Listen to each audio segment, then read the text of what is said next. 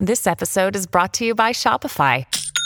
Forget the frustration of picking commerce platforms when you switch your business to Shopify, the global commerce platform that supercharges your selling wherever you sell. With Shopify, you'll harness the same intuitive features, trusted apps, and powerful analytics used by the world's leading brands. Sign up today for your $1 per month trial period at shopify.com/tech, all lowercase. That's shopify.com/tech.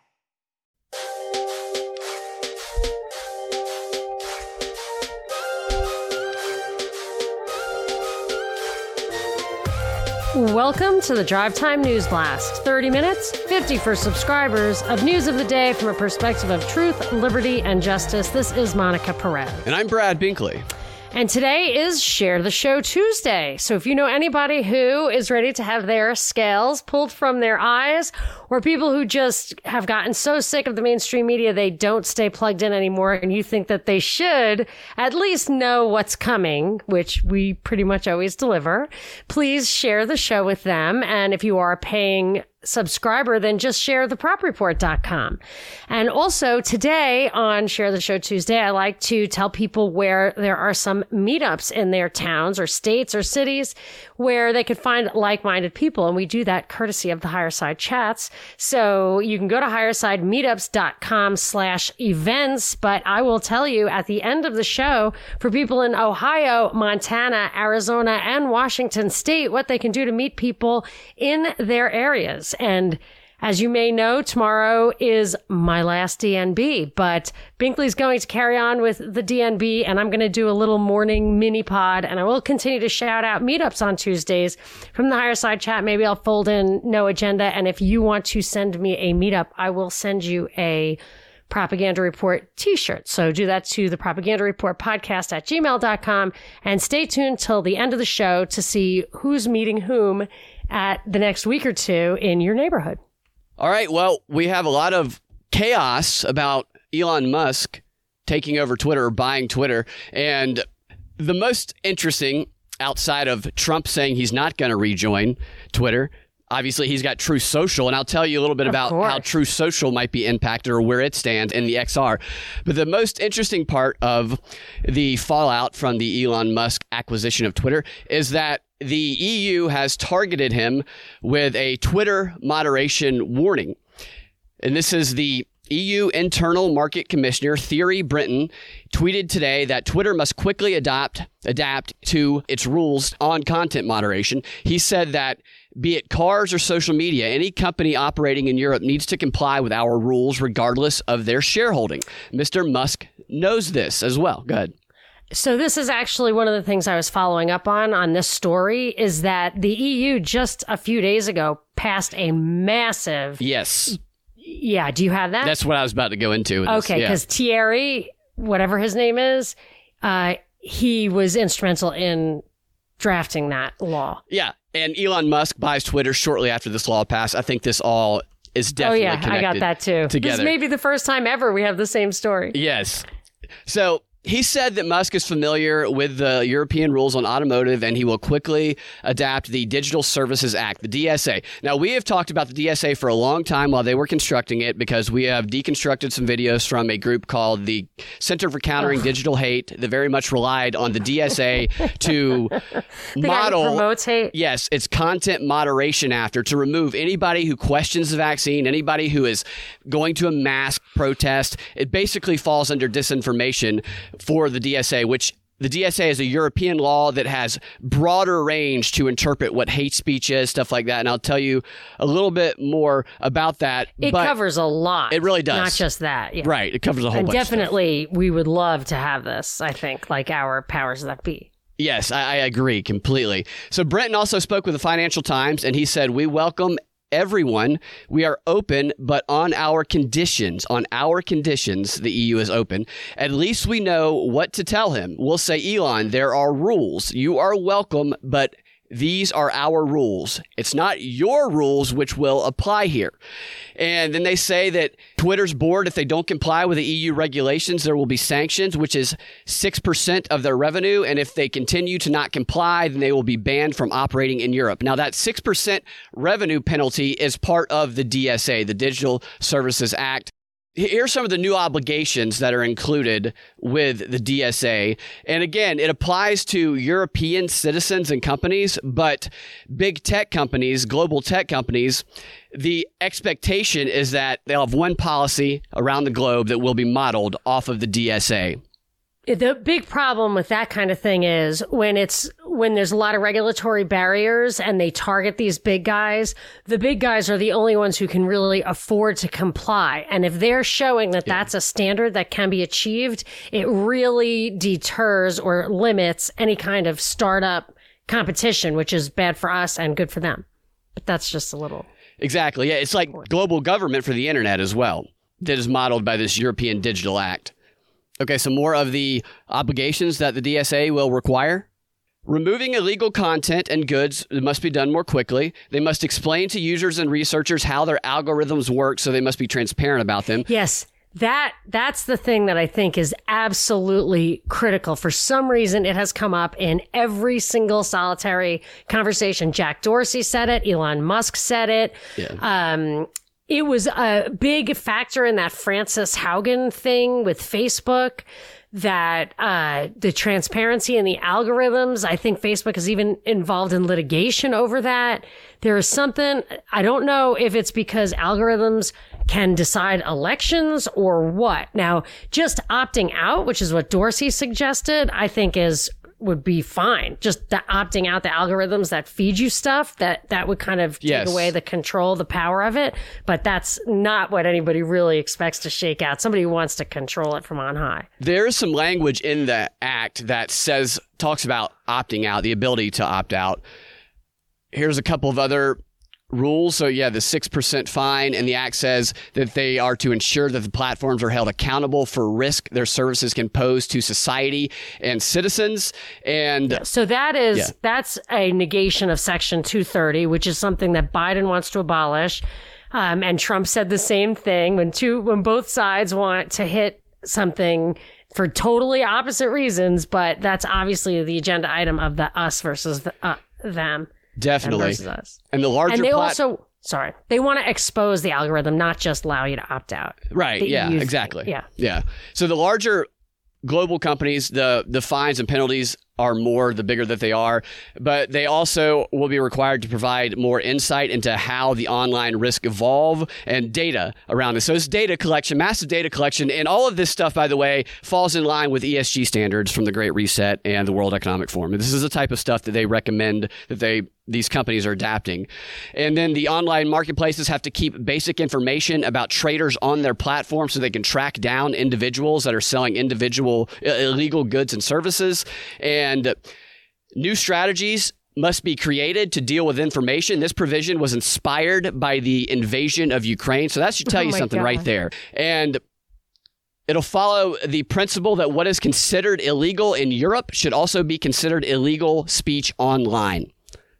And that is very different than what is illegal in the United States. They do not have as many First Amendment rights as we do. They're not as concerned with it anymore. And one official said that it's not a slogan anymore, that what is illegal offline should also be dealt with as illegal online. Now, is that true about the free speech thing? Do they not have the same kind of protections?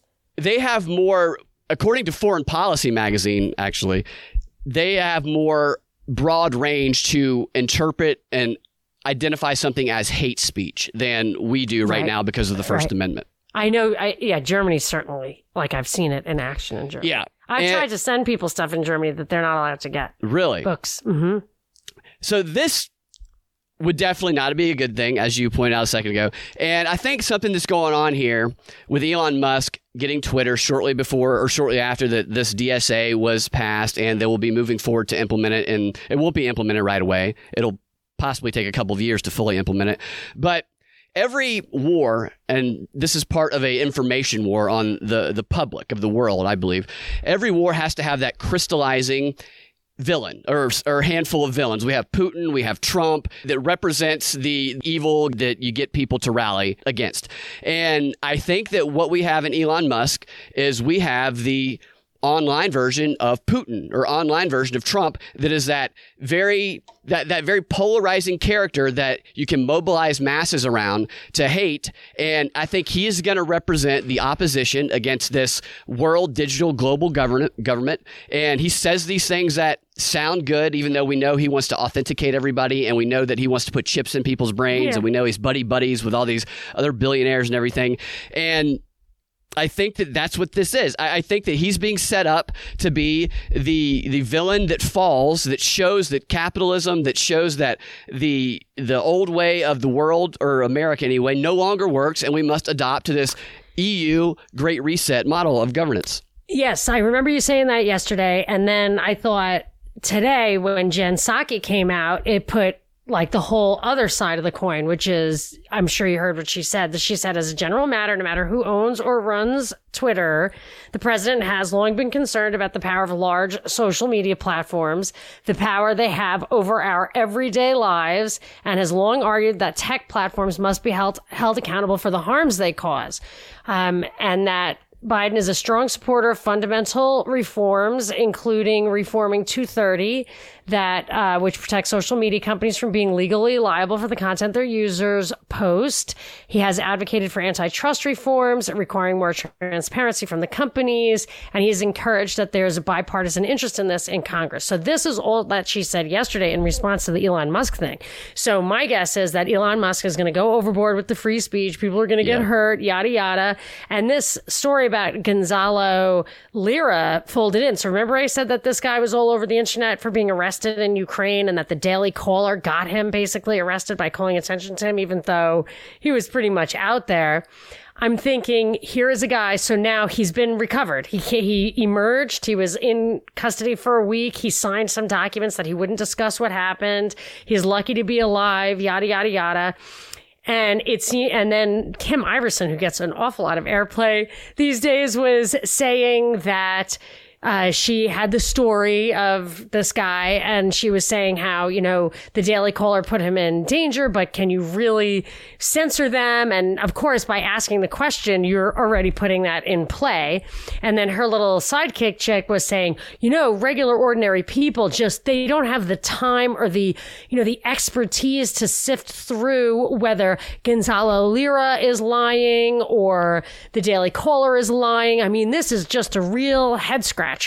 So obviously all of these stories are coming together to promote more of this kind of online censorship. Definitely. We did that deconstruction of the CFR with the CIA agents, the former CIA agents, that were talking about how the problem with stopping Russian disinformation in the United States is when it comes from Americans. They were like, we can stop it coming from RT because that is state backed by Russia. But when those messages are coming out of the mouths of Americans, that's the problem in the United States. I'm seeing this DSA Act, how they want to apply this global standard that they want the big tech companies to follow. And they have a wider range and more flexibility in calling things hate speech and calling things disinformation. Then if companies adapt those standards, then I can see that as a way of, quote, getting rid of disinformation that is coming out of the mouth of an American by saying that you have to be removed under the EU DSA. Oh, yeah. And it's that whole backdoor fascism thing where they have the global corporations impose regulations that are then adopted by the laws, the government, because they're going to say they're unequally applied. And another big standard is when a company can do something that's safety oriented, it becomes the industry standard. And then you're held to that level of that bar, like in tort law or whatever, which is, of course, what should govern these things. Yeah. And I think that they might have tried Zuckerberg out for this role of villain, digital villain, online villain, and he is just too weird and not... It's robotic. Yeah, but Elon Musk, he speaks like Trump does on social media, so it makes it easy for them to use him, and he might be a willing participant. Yeah, and Dorsey was a model, but not an actor. Right. He's not... Yeah, he's too chill, really. And one other interesting story here is there's been all these stories about how employees inside Twitter can't even speak because they're so shocked and crippled. I mean, if that's true, if there's actually somebody who's just so devastated that Elon Musk has bought Twitter that they cannot even speak, then they have some serious problems and need to go work on themselves. This Saudi Arabia was a big investor in Twitter. I wonder if they're going to hold their stake in there. I mean, they only had 5%, I think. So maybe they're devastated. Maybe they can't speak as well. But what I'm anticipating here, because a lot of these furious Twitter employees, they took to Twitter to complain about Musk and to internal message boards. I'm expecting some sort of entrepreneur event. Maybe somebody sticks around and leaks something, but something to cause some conflict and reveal something evil and bad about Musk. Maybe internal. Maybe they'll actually mess around with the algorithm. Perhaps. That's a good point. Via the algorithm wars. Yeah, there you go. Okay. Russia has accused NATO of a proxy war in Ukraine. What a shocker, because, wow. A proxy war in Ukraine, which is exactly what appears to be going on. Yeah, and that Moskva, there's no real good explanation for how that ship got sunk. Right, yeah, we still don't know that, even though Ukraine doesn't have a navy. Even though we're told that what Russia says about it is a lie. They say, we don't know what happened, but what we know is that what Russia is saying is not true. That's how I have no idea where the universe came from, but I'm positive it wasn't God. Exactly. So the foreign minister, Sergei Lavrov, he also warned against provoking a third world war. I love that guy. And he said that, the threat of a nuclear conflict should not be underestimated. And he said this after the Secretary of State Blinken said that Russia was failing in its war aims and that Ukraine was succeeding. They always say that. They'll be like, Ukraine is winning, succeeding. Then they'll be like, Russia kills 5,000 babies. And I pulled a couple of articles that speaks to this idea of a proxy war. One is a story about what Joint Chiefs of Staff General Mark Milley said during an interview with CNN, which was that the entire global international security order put in place after World War II is at stake if Russia gets away cost-free following its invasion of Ukraine. Then he said, if this is left to stand, if there is no answer to this aggression, if Russia gets away with this cost-free, then so goes the so-called international order. And if that happens, then we're entering into an era of seriously increased instability. And then he went on to say that we don't have time to waste. The briefings today laid out clearly why the coming weeks will be so crucial for Ukraine. So we've got to move at the speed of war. And I know that all the leaders leave today more resolved than ever to support Ukraine in its fight against Russian aggression and atrocities.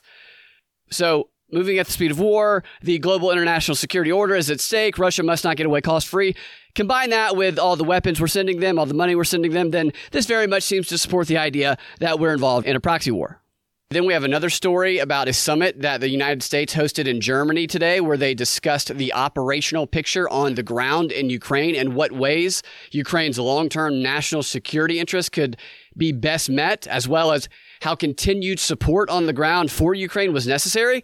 And there was a readout from the State Department that talked about this summit that said, as part of our continuing assistance, Secretary Austin also informed the government of Ukraine that the U.S. Department of Defense will expand military training for Ukrainian service members in the region on certain weapon systems being provided. He also highlighted U.S. efforts to accelerate the delivery of these weapons, and he underscored that, along with our allies and partners, the United States will continue to coordinate the shipment of additional heavy weaponry, ammunition, and spare parts from other nations. That could support the idea that there's a proxy war going on. And finally, we have this story here about how the U.S. gave Ukraine near real-time intel about exactly when and where Russian missiles and bombs were intended to strike in Ukraine, which enabled Ukraine to shoot down a Russian transport carrying hundreds of Russian troops. So there's story after story that says that this is a proxy war. Russia says it's a proxy war. Our media says that's BS. That's crazy. We're definitely in a proxy war, and I'm worried that we're actually pushing World War III. Yeah. All right, so I brought some narrative warfare stuff because this is what we're really seeing just play out as kind of an intense worldwide narrative warfare. And a couple of years ago, we did some deconstructions of some really interesting narrative warfare panel discussions with a woman named Ajit Maan. She's trains people in narrative warfare. She's written books that national security professionals use as like textbooks, according to her and according to her website. And this is an article that she wrote for Foreign Policy. Very interesting stuff here. This was back in 2015 that she wrote this article, but I want you to think about like how it applies to what's going on today. Here are a few of the highlights of the article. She says, ideas and narratives are different things. Often, ideas inform narratives. The most influential ideas are presented in narrative form, but fundamentally, narratives form our ideas. And then she kind of shows the progression. Through narrative, we co-construct our personal cultural identities. Our ideas and beliefs then result from those identities, and then our actions follow. So it starts with narrative, gives us our beliefs, and then our actions follow based on that, stemming down from that narrative created by the people up top. And then the effect of the narrative on our brain can clearly be seen through neuroimaging. They're doing neuroimaging to see how narratives affect our brain. Wow. Yeah. See, they have such sophisticated tools. I mean, the idea is like they couldn't fool everybody. It's like, well, it's not that. It's that they are flexible enough. They do these scenarios. They know how people are affected. They know, they literally, they have brain scans on how buzzwords and stuff work. I mean, come on. I'm not saying it's hopeless. I'm just saying, let's acknowledge that they have that. And maybe that's all we need to do is just everybody acknowledge, okay, they're like trying to control your mind. Like MK Ultra is real and it's everywhere. I will give you something that fits perfectly to what you just said. In this article, and this is 2015, I'd like to see an update on this. DARPA is using neuroimaging to determine precisely what features internal to narratives interrupt or facilitate narrative comprehension in the brain. DARPA. So that makes sense. Who else? Right. Didn't the internet come from DARPA? I do believe. I think so, yeah. Yes. Here's a couple of other highlights from this article. What is narrative? Ideas alone do not mobilize action, not until they are narrated. Narrative lies in the assignment of motivation and meaning to all of the events that support the overarching theme or the title of a narrative, great narrative. And narratives are about meaning. They're not about the truth. Ideas can be true or false, she says, but narratives are either successful or not. That's how you're to judge them, not based on truth value. And they're judged based on, they don't rely on truth value for their success. And she says, this is why ideologies do not have to be grounded in truth. It is the narratives that carry the day. And this is the part that you're really gonna love here.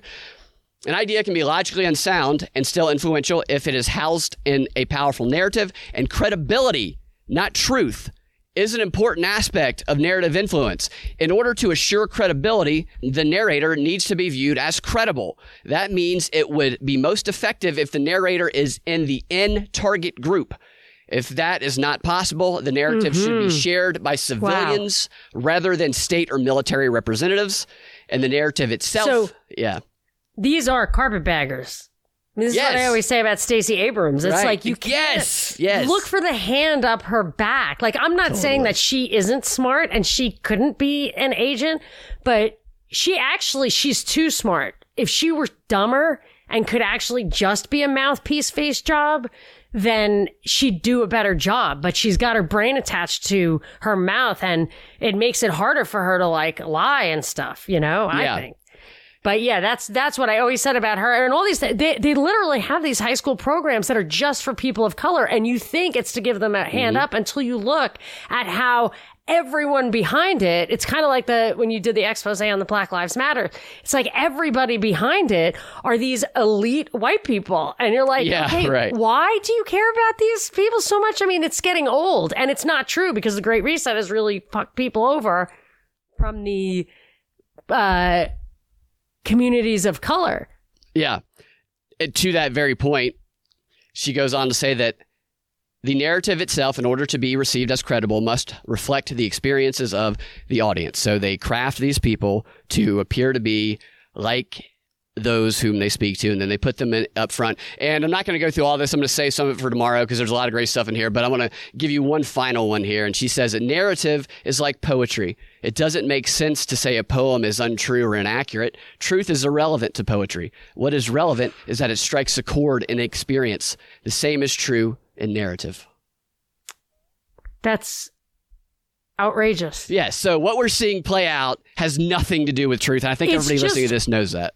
It's all about manipulating the democracy, right? I don't care about democracy, but I'm just saying, like, democracy is such a powerful tool because you can just manipulate the crap out of people with these narratives, and then there's no accountability because they are the ones who have already bought in.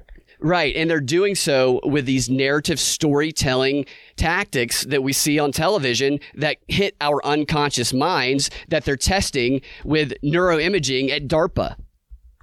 Oh, yeah.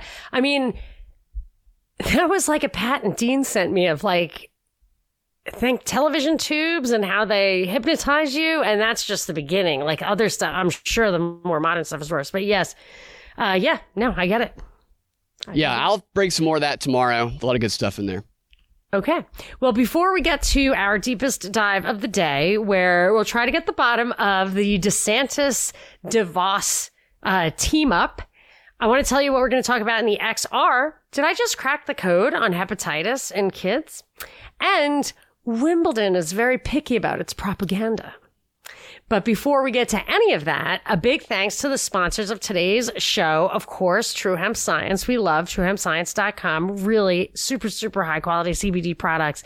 It's just amazing stuff. I was never a true believer, but now I am absolutely a true believer. And I do love the variety of tidbits like gummies and cookies and brownies and this nano emulsified CBD oil, which I just love. Like I just use a few drops in water after dinner, no wine, nothing.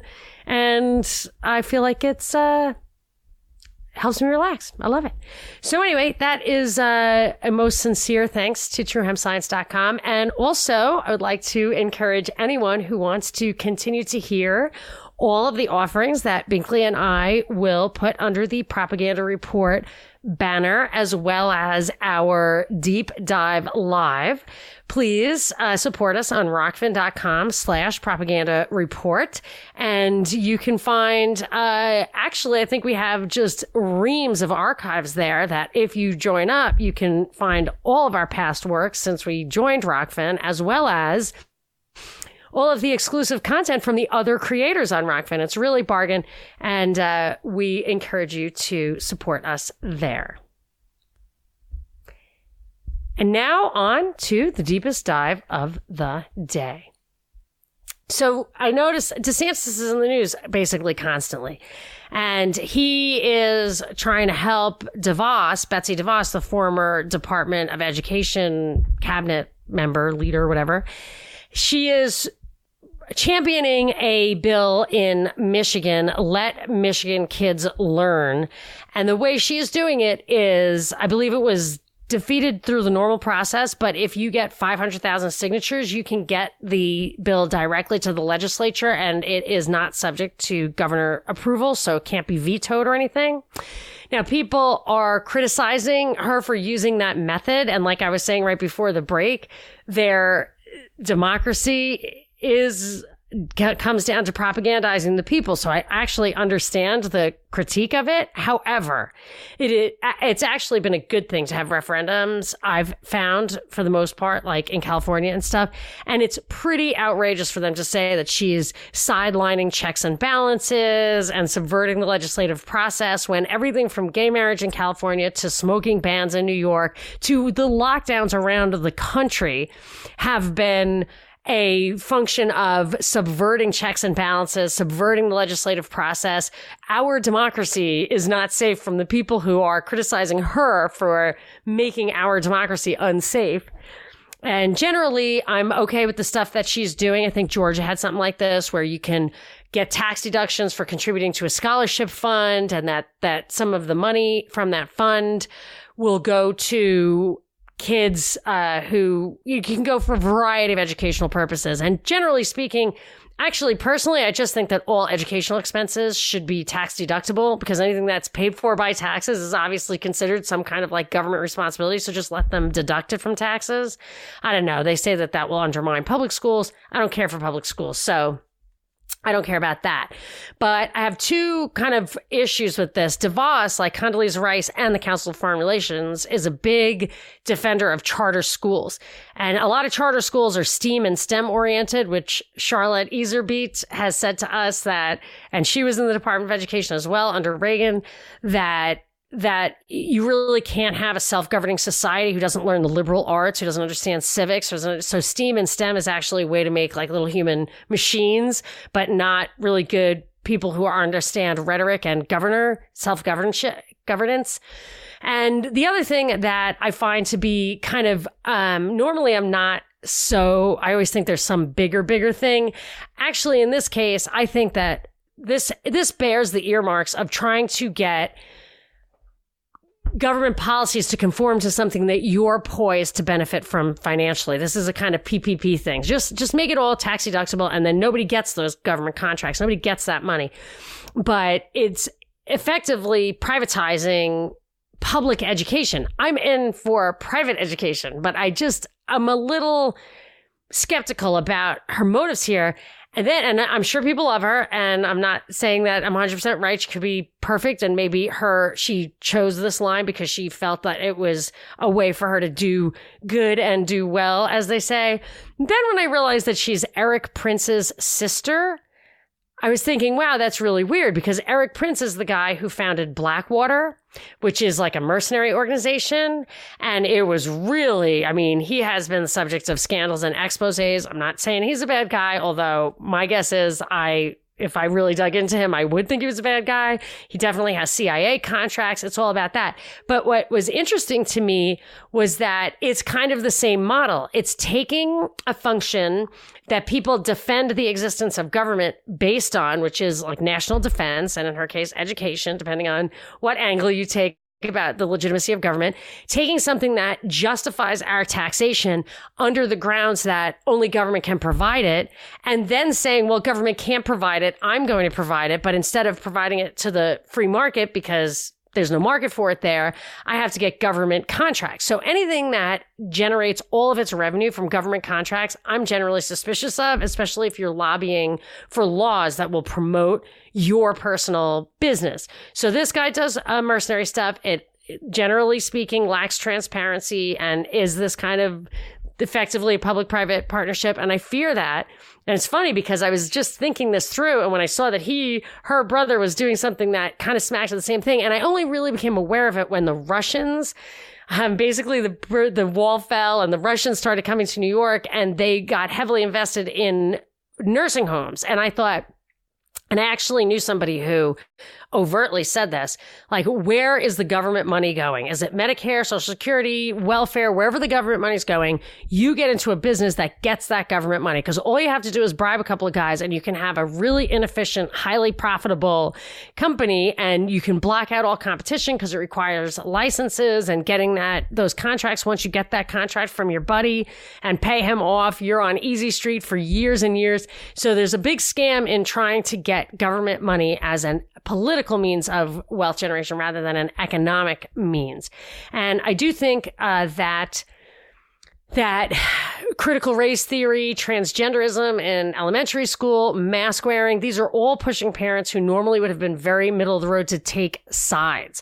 And they will funnel their money into these PPPs and the public-private partnerships. And I got to think both left and right are elbow deep in this stuff. Like, I think that they will both benefit. I think that I can't help but think that these extreme issues, that Leah Thomas thing, is really meant to get people who are very middle of the road to have to choose a side. And I don't want public schools at all. And if a kid needs financial aid to get through grammar school, which is pretty much, I think, all that you really need to learn the 3 R's, then maybe if you have to have public aid for it, then maybe make it like applying to financial aid like college. And it would cut way down, and it would also make it more clear that public school is just a wealth transfer. It's just a wealth transfer, and They want it to be top down because they want it to actually be a place for indoctrination. But I don't want any of this public-private partnership stuff. At best, have it a tax deduction. Otherwise, just eradicate all public schools. That would be ideal. Yes. Well, they tend to be moving towards more and more public-private partnerships with the global fascism that we're seeing. I think you're exactly right about that polarization of where people are taking extreme ideas that are being put out there. It swallows up people who were thinking and people who were in the middle previously. This is a war propaganda tactic. They try really hard to make sure people are not neutral. Yeah. So, okay, I do have a bunch of shout outs. I wanted to tell people about some higher side chat stuff, and I think one or two of these is also some propaganda report people. So April 28th, which is soon, brews and unacceptable views at the Roadhouse in Swanton, Ohio. That's April 28th, 6 o'clock. Higher Cider Chimicum Chit Chats in Finn River Farm and Cidery in Chimicum, Washington. That's May 8th at 5 o'clock.